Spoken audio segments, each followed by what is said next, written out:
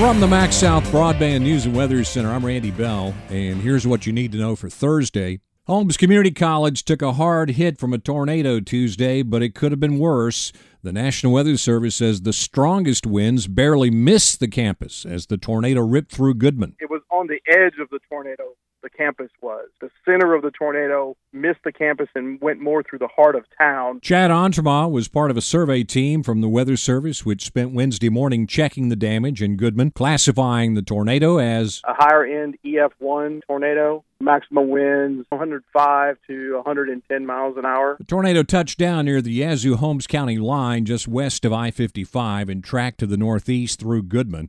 It may have continued into Attala County, but that damage has not been surveyed yet, and the Weather Service isn't sure if it was caused by the same tornado or possibly another storm or storms. Of the 6 tornadoes confirmed in Mississippi so far, the Goodman storm's the second strongest. Only the EF3 tornado that hit Kemper County near the Neshoba County line was stronger, with estimated winds of 145 miles an hour. There's now a state call center for storm victims who need assistance. We are urging people who have immediate unmet needs to call us, and we can put you in contact with resources to help. Mallory White at the Mississippi Emergency Management Agency says the call center is open Monday through Friday from 8 till 7 and from 8 till 4 on Saturday.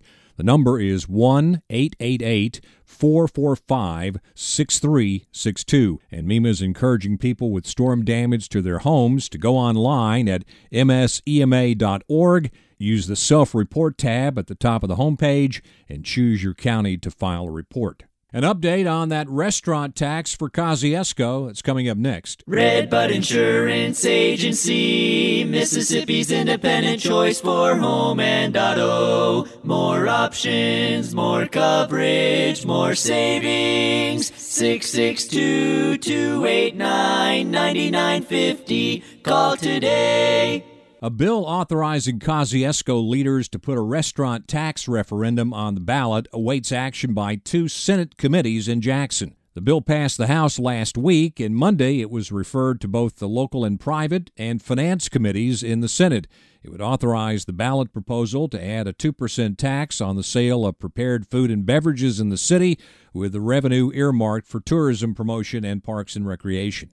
Mississippi's Cindy Hyde-Smith joining other Republican senators in Washington in saying the Russian invasion of Ukraine is not the only reason gas prices have gone up. She says the Biden administration should admit that its energy policies have driven up prices, but it's trying to put all the blame on Russia. Instead of acknowledging we made a mistake, we need to correct that mistake. AAA says gas in Mississippi this morning is averaging about $3.92 a gallon.